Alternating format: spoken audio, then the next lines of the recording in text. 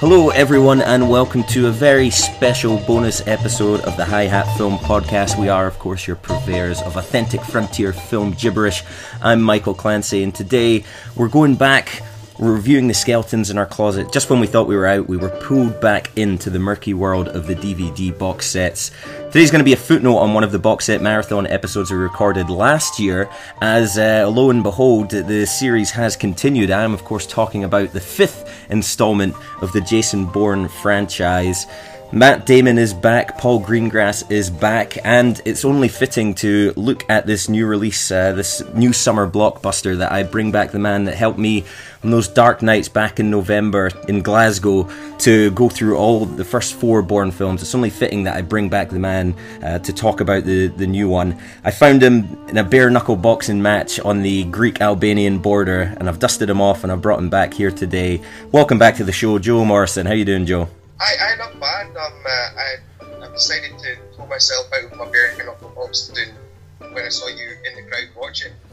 Oh, I was glad I gave you that new lease of life. You were there just seemingly with your fists down, getting pummeled in the face, and then when you saw me, it gave you that lift to get through it, because you knew things were about to get interesting again. Yeah, the Bourne signal was in the sky. And I'm very glad that you answered the call, mate. I'm very glad you answered the call. Obviously, when we recorded our box set marathon, where we sat down and watched the first four Bourne films back in November, it was different settings here this time. You know, we sat and watched all those films together over the course of one day. It's been a bit different now because we are separated by the Atlantic Ocean, so we're talking via the magic of internet and computers. I think we both watched the film. I certainly only saw it last week. I think you saw it a couple of weeks ago, so it's going to be a little bit more of a retrospective, but hopefully this will sit alongside it.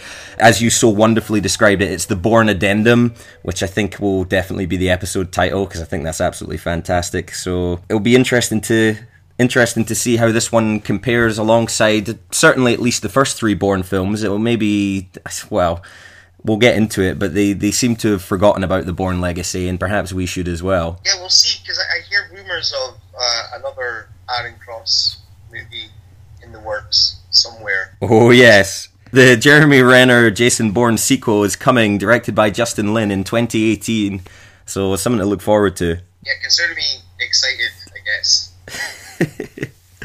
Well, let's talk about this one. As I said, came out in July. Paul Greengrass back on board, Matt Damon back on board. They had both said that they wouldn't do another Bourne, or Matt Damon had said he wouldn't do another Bourne film unless Paul Greengrass was attached.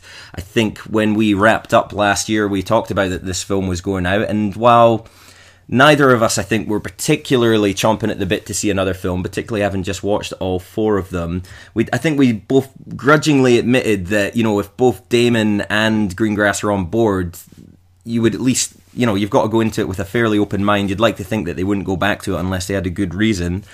How were you going into this film? I mean, were you excited for another shot at seeing Damon as Jason Bourne? Well, I loved it. I love the first three films of the series.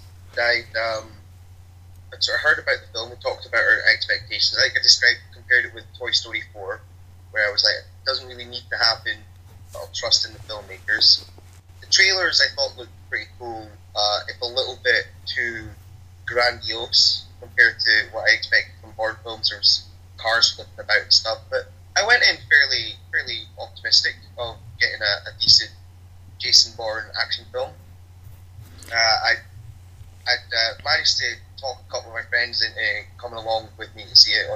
We went on the opening night, and so we actually, believe it or not, I rewatched the first three Bourne films because one of my friends, Caitlin, hadn't seen it. So I was like, well, I need to educate Caitlin. I didn't watch it all in one day. I did it over maybe 5 days, one a night. But yeah, so I was ready for Bourne. I was primed. I knew my Noah Wosens from my Pam Landys, and I'm ready for it.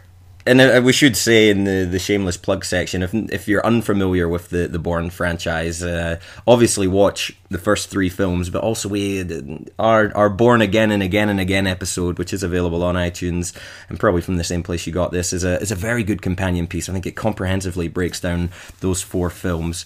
I think you summed it up quite perfectly with the comparisons to Toy Story 4, because it's a we came out of our discussion, I think we were let down a little bit by the Bourne Legacy with Jeremy Renner, and it felt completely out of place. But certainly after those first 3 films, it was a very, having done a few of these box set marathons, it was one of the more enjoyable ones, because the films do zip along at a pace, and the action is really good, and you maybe it throws in a little bit of character work as well, and it asks serious questions on surveillance and the value of human life, and all those things were really, really good. But even as highly regarded as I hold those 3 films, I found myself in no rush to go see this film, and we'd planned on getting this episode out maybe a little bit quicker, and I just couldn't really bring myself to get along. I put it off a couple of times. I went to see Suicide Squad first, which is I paid for that, certainly, but then I just remember going to see this and just not being excited about it, just being like, I went to see it out of more of a sense of obligation, which is sad because the first 3 films were so good. I think as well, how long ago was the last one? It was almost 10 years ago now. Yeah, 2007, so we are talking 9 years. Yeah, it's not like it's struck while the iron's hot or anything. It feels they haven't sort of captured that momentum that they had. But the first 3 were quite sort of close together. They told one singular story, essentially.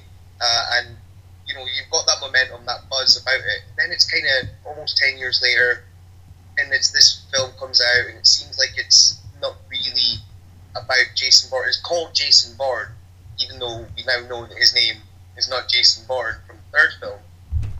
I think that possibly went against it as well. The fact that it also had that strange Jeremy Renner spin-off in there where there's all this weird taking chems or whatever, it does kind of lessen the impact of the first few films. Yeah, it's a little bit of a shame, and we'll get into it. We're gonna break down the movie in a minute. I think we're just doing a bit of a preamble before we move into more of a spoiler territory. But I think the passage of time is a problem with it. I think it does lose that momentum. There were aspects from the other films that if you're going to go back, I would have liked that they at least maybe addressed a couple of things from the previous film. But it was very much its own beast. It's very much it is still dealing with the ramifications of the 3 films, but there's not an awful lot in ways of callback to it. No, apart from, I guess, the things that are now well established, Bourne tropes. Yes, Bourne tropes, and we'll get into that certainly.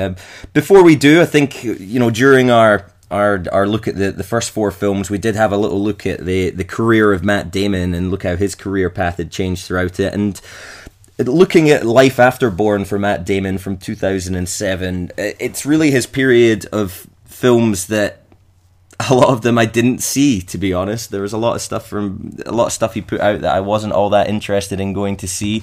Some of them were like quiet indie films. Some of them were some of your bigger box office fare, but an interesting mix. He did, of course, re-team with Paul Greengrass in 2010 for Green Zone, which was kind of a look at the handling of the second Iraqi war, I believe, or the occupation of Afghanistan, or something like that. It's the search for WMDs. Right.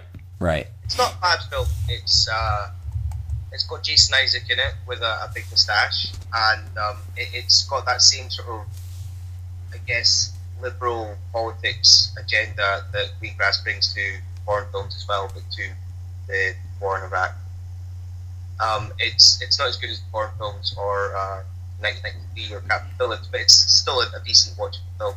Yeah, fair enough. I'll need to check that one out. And then he did some maybe more twee films, maybe some more Oscar baiting stuff. He did Invictus, The Hereafter, We Bought a Zoo, all films that I never sat down to watch. But then also the likes of True Grit and Contagion, which were quite interesting. We've seen him quite recently playing doing a double bill of Stranded Astronaut movies. That might be a box set to look at later, when he did Interstellar and followed that up quite shortly after with The Martian. So I think we talked about it before with him. He's kind of at a stage where he's very much kind of cherry picking his roles a little bit more. He's not put out a huge amount since then, and yet he still managed to uphold his reputation as one of Hollywood's A-list. Yeah, I guess when you get to the A-list, you don't need to do all the films. The exception would be Wayne the Rock Johnson, who seems to be doing about 6 films a year or something at the moment. But when you get to that upper echelon, you can just pick and choose whoever can pay you. Get maybe you want to work with a certain director or whatever. Suddenly get a lot of clout in the projects that you can do or you will do. So yeah, I think he's kind of up in that Brad Pitt, Tom Cruise sort of level now of control of his product. Absolutely. Well, I think that'll do us for the preamble. I think we can kind of draw the line here and say from this point on we're going to be going into spoilers territory. So I think we're going to take a little break to walk through a political demonstration in downtown Athens. It'll maybe break out into a riot, and then we'll come back and give our thoughts on Jason Bourne.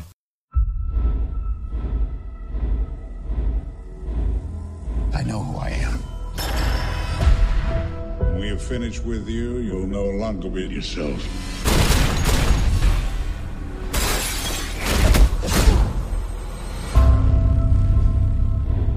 I remember everything. Remembering everything doesn't mean you know everything. Tell me.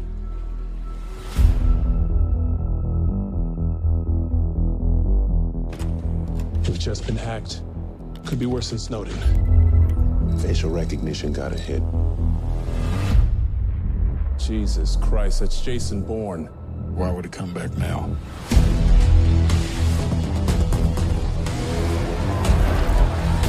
There's a demonstration in front of the Greek Parliament building. I think she'll use it as cover. They tracked you. We gotta move.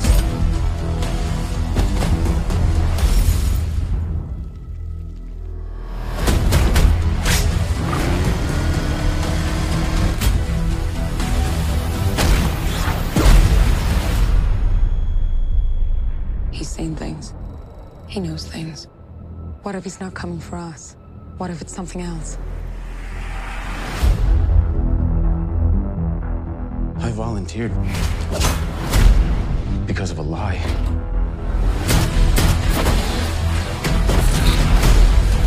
This is Jason Bourne. I need to talk. 32 kills. People are safer because of what you did.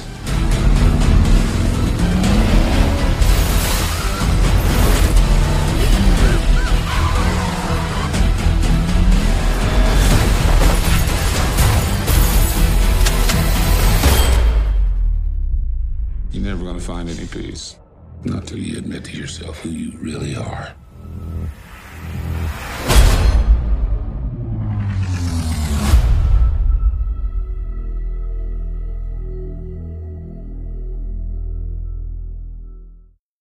The gloves are off now, Joe. Jason Bourne. Any good? Jason Bourne is okay. Yeah, it's not as good as the first 3. It's not as bad as the 4th one. To be as blunt as I can, as nice as I can. It's good. It's good to see Matt Damon really sort of knows the part inside out. He does that quite well. He doesn't really need to speak much. There was a lot of press about how few lines he had in the film. I think he embodies the character so well physically that he doesn't need to have too many lines. So I thought it was good for him. One thing I thought was strange was what happened to Julia Stiles, because she was rubbish in this film. I don't know. It's like they replaced her with a robot or something. Was she ever that good though? She wasn't as bad as that, surely. Like, yeah. Some of her readings in that film it felt like a table read. It was really, really weird. Yeah, I'm trying to think what she's done since 2007. I don't think she's been working all too much. So maybe, I don't know, maybe acting's like a muscle, and if you don't exercise it as much, you struggle a little bit. Yeah, but, I mean, it was okay. There were some good set pieces, again.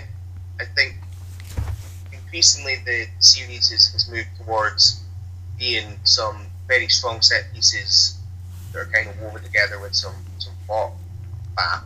And I think that the plot was, we'll maybe go into the plot a bit more later on, but the plot was not the best developed, the best meshed together. Felt like there was maybe 2 different plots for 2 different films that never really met in the middle.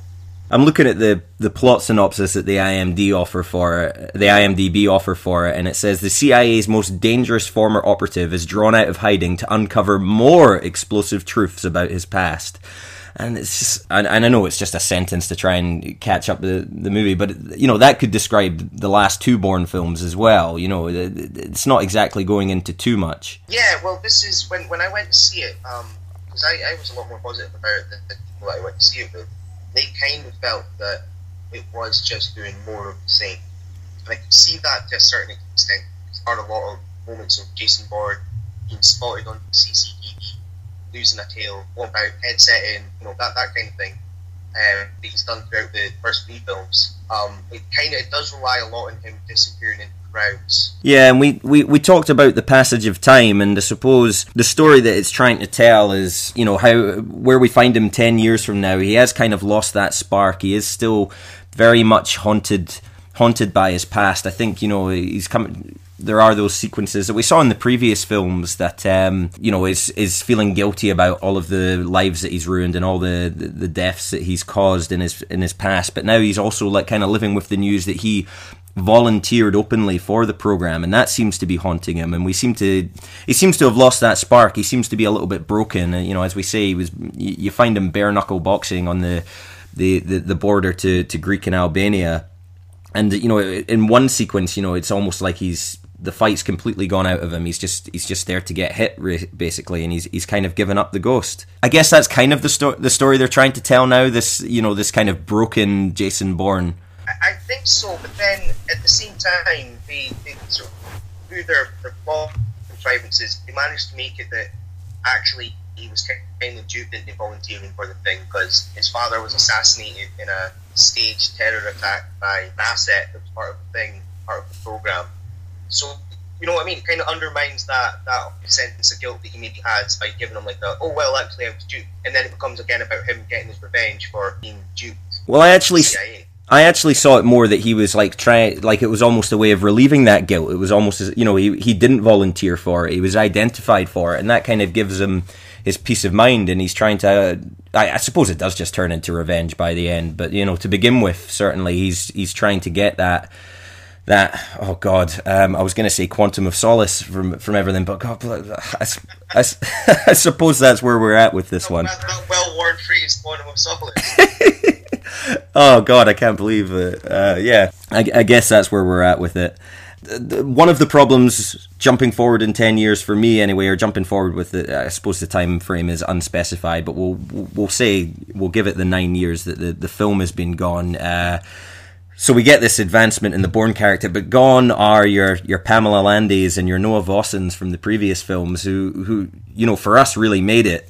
And they're not for them not even to be referenced. I thought was a bit of a certainly a shame, at the least, maybe a slap in the face. But I suppose if they're gonna ignore Jeremy Renner as well, I suppose we've got to take the fact that they're going to ignore Landy and Vossen as well. But what we get in their place is CIA Director Robert Dewey, played with all the stone-faced genius that is Tommy Lee Jones. Where does he rank for you in the line of no-nonsense CIA directors? I gotta say, I was a bit disappointed with old Tommy Lee. I thought he was, I guess not to make a pun, because they are literally on the phone quite a lot, but kind of thought he was phoning it. The one takeaway I had really about his performance, and this shows how little it had an effect on me, was that he's kind of got those long old man ears now. And so when he was trying to put a Bluetooth headset in, he was really struggling with it. So I was just sort of fixated on watching him struggle with the Bluetooth headset on his long ears. On paper, it's the role that he was born to play, just this kind of gruff, patriotic CIA director that is completely has no issues with invading personal privacy, all in the name of freedom and protection and national security. But yeah, there wasn't that spark, and maybe it was there was no one for him to really play off. I mean, I suppose he has a couple of back and forth with Riz Ahmed's character, who plays this kind of social media tycoon, but I don't know, a lot of the times it was just him kind of talking to Vincent Cassel and telling him to finish this thing, or close the account, or whatever the language is they were using. I think it is close the account. I think as well that the problem is that there's no real depth to that character. I mean, he's just a bad guy. There's no sense of, do you know what I mean? He's so gung-ho about what he wants to do. Like, it's always just kill them, always kill people, send the assets out to get them. There's no subtlety or nuance to them. Whereas, like, Noah Wilson was maybe more of a political animal that could maneuver. He was quite gung-ho, but he was also, always trying to maneuver with the inter-office politics. Robert Dewey, he doesn't really have anything apart from he's like an older, he's been around the block a bit. That's it. He's pretty much just a one-note bad guy that wants everyone to get killed. Yeah. And he's supposedly been there since the beginning of them. Like, where was he in all the other films? He's like, oh, I knew your dad, I knew you, Bourne. And it's like, well, where have you been when all of this was going down in the last 4 films? Are there like multiple CIA directors? I'm not entirely sure about. I don't know. I don't know the inner workings of the CIA chain of command, but yeah, there always seems to be a different CIA director. Yeah, because there's been about like 9 of them, and he's already if he's already been there the whole time, then what's going on? Directors within directors. And no wonder there's so much backstabbing and sniping in the CIA. Yeah, aye. No one knows who's who. It's, I guess like more interesting character for me in the CIA side was Vander's character. Yeah, Heather Lee. Yeah, that was going to be my next point, because you mentioned he's obviously a bit flat, a bit one-dimensional, but there's certainly a lot more layers to Vikander's character. Yeah, and in fact, in Vikander's character, it's probably the closest to the sense of paranoid spy espionage sort of stuff that was in the first film, compared to Jason Bourne's actually a lot more actiony.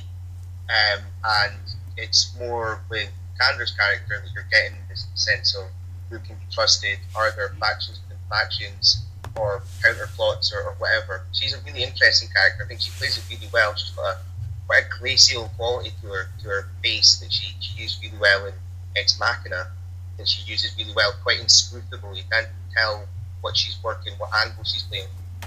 So yeah, I thought she was really good actually. Yeah, she kind of keeps you guessing. You're not really sure. At first she seems, to be cut from the same cloth as Tommy Lee Jones, as this very kind of hard-nosed, by any means necessary suit, and then you kind of see her adopt more of almost a cross between the likes of Pamela Landy's character mixed in with Nikki Parsons, and also I'm looking back over my identity notes. Marie, Franca Potente as well. She's almost kind of a mix of all of those three with her different things, and she keeps you guessing. And I suppose it's one of the things they did quite well. Yeah, definitely, because she's even got a touch of Noah Bosen in about her as well. Mm-hmm. She is constantly trying to politic her way to the top. She wants more power. Yeah, definitely. And then something else that they did a little bit different. I think. And I'm with you. I don't think this is up there with the original 3, but it's certainly significantly further ahead than the Bourne Legacy. Although, interestingly enough, do you know what this got on Rotten Tomatoes? No, I have no idea. It got 57%, which I thought was pretty low. To put that in context, the original trilogies, they were in the 80s. I think the Bourne Ultimatum got up to the 90s. The Bourne Legacy is at 55%, so they rank it as a 2% difference on Rotten Tomatoes, which I thought was a bit harsh, to be honest. What do the critics know, though, eh? Ah, exactly. What do they know? And as I was saying, I think it is like a million miles ahead of the Bourne Legacy, and it had that look. I was glad Paul Greengrass was back. It had that look. It had that feel of a Bourne film. It kind of had that kind of shaky, the camera's twisting about the place. You never really know who's watching. I like that feel to it, and something it also did, something that the Bourne films have always done, is kind of look at the advances in surveillance and in spy tech, and the ways that the government can watch you. In the past, we talked about in the Bourne Identity how Marie's character was shocked that they could get a picture of her from the embassy taken from a day ago, and we see that progress to them being able to hack into the cameras of pretty much anywhere on the country. In the Bourne Legacy, we saw the use of drones, and in this one, it's kind of looking again at the of how social media And that side of things can be used to spy on the public as well. And I thought that was one side of it that it did quite well as well.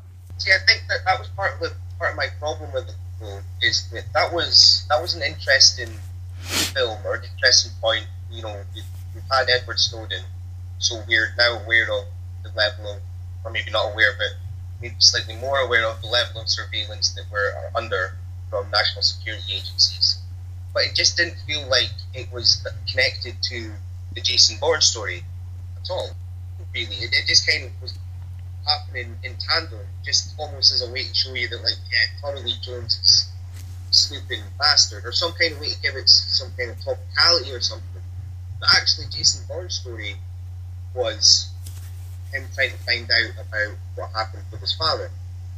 These two things, they kind of collide towards the end in Vegas, but they're completely incidental from each other. There's no through line. It feels like it could have done with a bit of a polish on the script or something, because you don't get any sense of there being like a thematic link with these two things either. With Jason Bourne's quest and Riz Ahmed's quest, he's this sort of David Zuckerberg type guy who's been secretly funded by the CIA, and now he's getting more feet about doing his surveillance thing for the government. But we don't seem to have any kind of link or thematic link with those two characters. What they're going through, what their goal is. They're just two different guys who are going up against Tommy Lee Jones. Yeah, it's true, and I suppose it would be quite awkward trying to get Jason Bourne onto social media to try and make that link. But did you notice Riz Ahmed towards the beginning, when his character is just introduced, getting the most undeserved standing ovation when he's like at a press conference and they're... It's brilliant. It's like just really blanket statement that he makes. Yeah, it's kind of like, I don't know if you've seen Birdemic, but there's a bit where like somebody just makes an announcement and then it's followed by like a minute of applause, and there, you know, he's asked one question, he's like, we are not going to use our platform to spy on you, and everybody just erupts. It was like, I can't believe like a skilled director like Greengrass let that kind of get in there, because it just looks so out of place and so disjointed. Yeah, it's almost like he's an older man who doesn't understand social media or the way that people act at these sort of tech conferences or something, because it's really bizarre. You know, that normally if it was like Steve Jobs in the Steve Jobs movie, he would tell you what he's going to do and then build up to, and that's why we're never going to have like deep surveillance or whatever, because I've got all these security systems. Riz Ahmed just says, and we're never going to be surveilled, and everyone. Yeah. Easy crowd, I suppose. You know, had a meeting out the palm of his hand. Also, is there such a thing as a conference for like spyware? I found that really strange that they had this big public event and like a big press event for something that's like meant to be very secretive. You're not really meant to show people how you're going to like spy on people. I found that a bit strange as well. The conference at the end. Was it? What I thought was more about the technology that people have nowadays, that we have access to, which kind of makes a lot of old spycraft obsolete. Because what would have been a James Bond gadget, we can now just buy off of Amazon or something. Yeah. So the actual spyware that the government are doing is the secretive stuff where they're just pulling all the data from the social media thing. So they're quite happy for us to keep talking to each other or have their little cameras, and they can just go through every single piece of information that we're processing through Deep Dream, I believe it's called. I thought it straight. I think they kind of addressed it, but I always, for the longest time, I thought it was so strange that Tommy Lee Jones's character was going to go and appear on the panel. It was like, you know, he's going on stage at Comic-Con to talk about how good of a spy film Jason Bourne is, but no, they turned it into like a debate between, you know, national security and individual privacy. So I was okay with that, but for a while I was like, why is he going to this conference? That seems so out of place for Tommy Lee Jones's character. I guess because he wanted to make sure that the asset cashed the check or whatever it's supposed to get down. And we have Vincent Cassel as the asset, who's introduced pretty early on, and in the previous Bourne films, you know, you see the asset. He's usually introduced about 3/4 of the way in. You don't really get to know much behind him. He generally is is someone that comes in, does the job, or doesn't do the job, and either leaves or gets killed by Bourne. But here he's brought in a lot earlier, and they try and put a personal link. They really try and insert him into the story. For him, going after Bourne is personal, and also as we find going on, it becomes personal for Bourne as well, which I don't know if I like that so much in the end. In the past it would be in the other films, he would eliminate the asset and then he would confront the CIA head who has all the answers. And here they did it the opposite way around. Tommy Lee Jones is dispatched of, and then it just leads to this massive showdown through the streets of Las Vegas between Cassell and Matt Damon. Yeah, I thought it was interesting, the idea of Vincent Cassell's character wanting revenge on Jason Bourne, because what that does there is it makes what Jason Bourne is thought of as being a good thing. It's been the driving force for the first 3 films of exposing Treadstone and Blackbriar and all these assassination programs. It's actually led to Vincent Cassell being captured, interrogated, tortured for years. So it's embittered them. And it gives this sense of every action has consequences. Even the so-called right action has actually really damaged this man. But then, like you say, the whole thing with Jason Bourne wanting revenge on Vincent Cassell kind of feels like it overacted a little bit, especially because you see it a million miles away.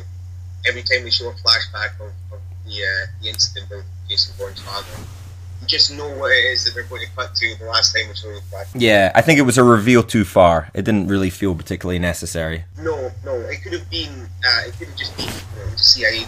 It should have been Tommy Lee Jones. Why not? Go all out. Have Tommy Lee Jones in power. Yeah, use some of that CGI anti-aging effect on Tommy Lee Jones. Yeah, that would be terrifying. It really, really would. Anyway, though, so I guess you just have to go slightly less old. And I guess, as I say, it came down to that head-to-head car chase in Vegas, which apparently took about 5 weeks to shoot, and they wrecked 170 cars while doing it. And there was an excess in that sequence that kind of, I know, it's your climax of the film and you want to go out with a bang, but we've seen Bourne films end with car chases before that haven't gone on to, this excess of a massive armored truck just plowing through car after car after car. I think probably Supremacy probably has one of the best sequences where he's chasing Carl Urban and they're driving through downtown Moscow, and that's just 2 cars, racing against traffic, banging the shit out of each other, and then just coming to an end. And here it just, I don't know, it felt very Transformery for me. I don't know how you felt about it.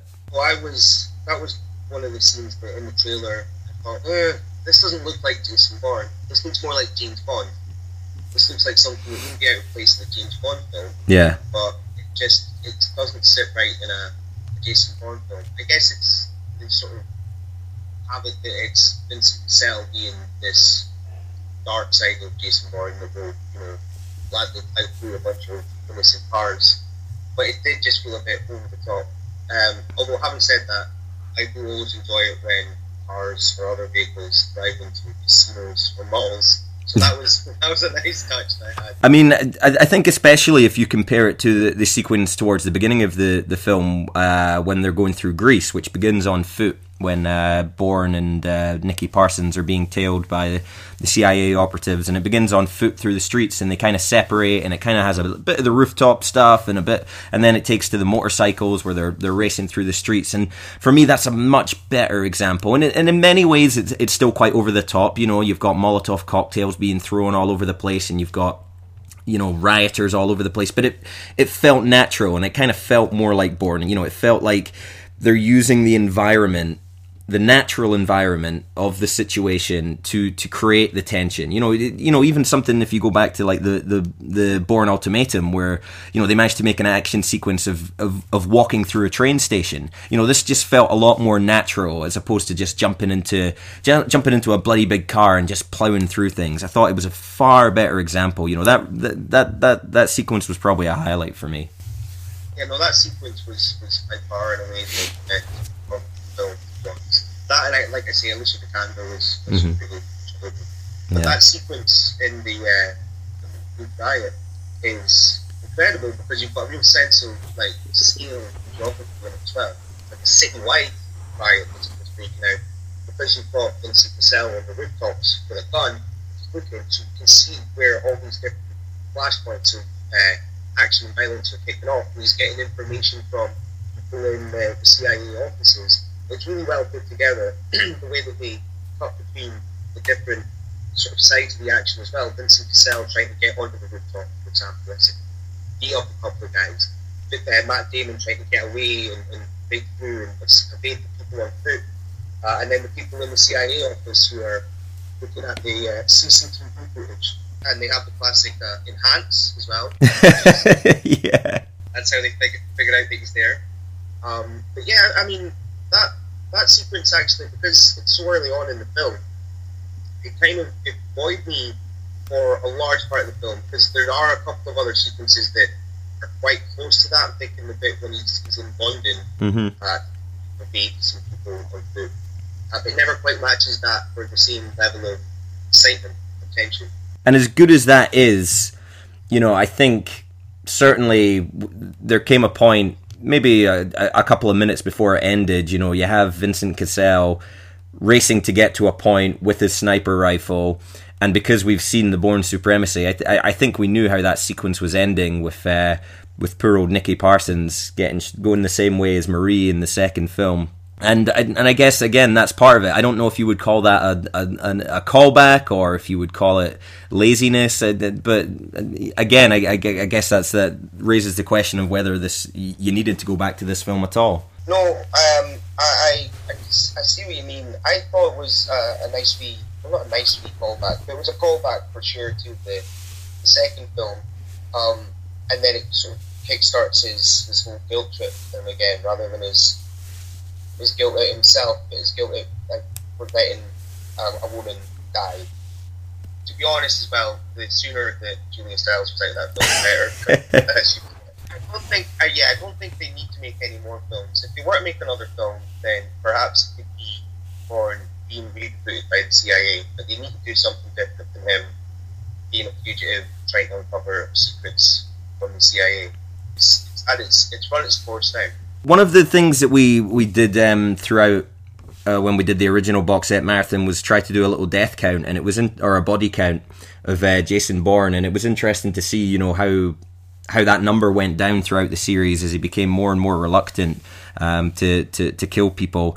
I tried to do a body count for this one. I didn't quite get it all. It seemed, maybe even particularly at the beginning of that Greek chase sequence, was he a bit more cavalier about killing? I don't know. It seems like he plugs a couple of guys right at the beginning. Yeah, I think he's definitely a lot more cavalier at the beginning of the film, and even towards the end of the film, about people that he will just shoot. He was never one for guns unless it was absolutely necessary, and this one, he could probably have beaten those guys up, surely. That's the question. There was not. I was disappointed at the lack of improvised violence as well. There was no rolled up magazines. There was no books being jabbed into people's throats. I was a little bit let down by that. He got a leg off a chair, and he used a frying pan or something in the sewer. He used some strange kind of yeah. So that was, but yeah, there wasn't as much of that. It's a lot more tech driven as well. You know, Jason Bourne always struck me as the kind of guy that would write something down on the inside of a matchbook. And this one, he's got data sticks that have, you know, I can't even remember what it had written on it, but it had something, you know, top secret written on this data stick that he is then using with hackers and all sorts of stuff. So it seems like, again, a bit more of a departure from Jason Bourne that we used to, you know, you had the old-fashioned spycraft, dead drops and stuff, that kind of thing. But in this one, it's a lot more 24 cyber crimes and stuff. Bourne, my name is Heather Lee. I'm not in charge here. I wasn't here when you went missing. I can see you're going through the old Treadstone files. Retracing your history. I know you're looking for something. Let me help you find it.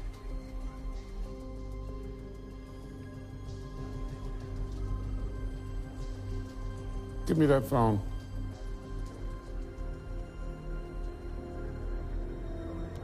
Yes, sir. Jason, this is Robert Dewey. Do you remember me? Jason, your dad was a patriot. He could see the threats that America was facing, and like you, he chose to serve his country Out of a profound sense of duty. He would not want to see you harm the agency. You have to stop this. And you have to stop it now. Well, I think we can probably stick a pin in Jason Bourne then, and it's... I don't know. I went into it feeling a little bit apprehensive, a little bit not engaged. I thought there was definitely lots to enjoy in it. As you say, the Greek sequence was was pretty good. Was actually up there with some of their best, and then the London sequence was also very watchable. I thought it really kind of lost its way towards the end, but it's not a bad film. You look at that kind of 57% on Rotten Tomatoes, and you feel like that's a little bit undeserved. It's nowhere near the first three films, but I think it's still in the upper echelons of your action spy films that are getting released today, wouldn't you say? Yeah, I think that the reason it's got such low rating is probably expectations were quite high for it as well. Yeah. Like we were saying, you'd think if those two filmmakers are coming back to make this film, there must be a reason for it. And in the end, it maybe wasn't a good enough reason for it to be made. And having said that, it was an enjoyable film. I did enjoy it, and I don't feel like it messed around with the legacy of the franchise as much as Legacy. So yeah, it was fun. Watch it on video if you can't go and see it in the pictures. It's not worth avoiding. No, definitely not. I think if you enjoy that character as we definitely did, there's enough to take out of it. I'm hoping this doesn't kickstart a new string of adventures for Jason Bourne. I really, I'll give them a free pass on this one. There's enough goodwill because of those first three films, but I'd say don't push your luck. Like I said, if they changed up the dynamic, if they made him now he's a cop or he's a Secret Service guy or something, and it continues that story in a different way, but I don't want to see just Jason Bourne living on the fringes of society, trying to escape from the CIA. Who would be your next gruff director that you would have, CIA director that you would have come in if they were just to continue doing this? I don't know. Let's go. Oh, right, okay. Caught me off guard here. I'll say, how about Warren Beatty or Dustin Hoffman? Someone of that generation. Yeah. I was almost thinking Michael Keaton, but I don't know. He might be a little bit too... He might ham it up a little bit too much. Yeah, I think Michael Keaton could be pretty good though. But maybe that's what Tommy Lee Jones needed to do, ham it up a bit more, because he was a bit flat. Yeah, fair enough. Well, Joe, thank you very much for taking the time to draw what I'm hoping will be the final line in this discussion, although I say that and I'm looking at the final line of my notes and my eye keeps getting drawn back to that Jeremy Renner Bourne sequel in 2018, so I suppose we'll just meet back here in 2 years' time and add that one to the pile. Yeah, continue piling them up. Hear me. Yeah. Moby's got to get those royalty checks somehow. Oh, there was a remix of the movie song. There was a different version. I was caught off guard by it. I have to say, I got the biggest smile on my face when the opening bars of that song came on at the end. Yeah, no, same for me. You've seen a Jason Bourne film when Moby comes in. Well, what better way to wrap it up then? I think we'll just play a bit of Moby over this and be done with it. Joe, thanks very much for coming on, and hopefully speak to you again soon. Yeah, thanks for having me. I'll speak to you soon.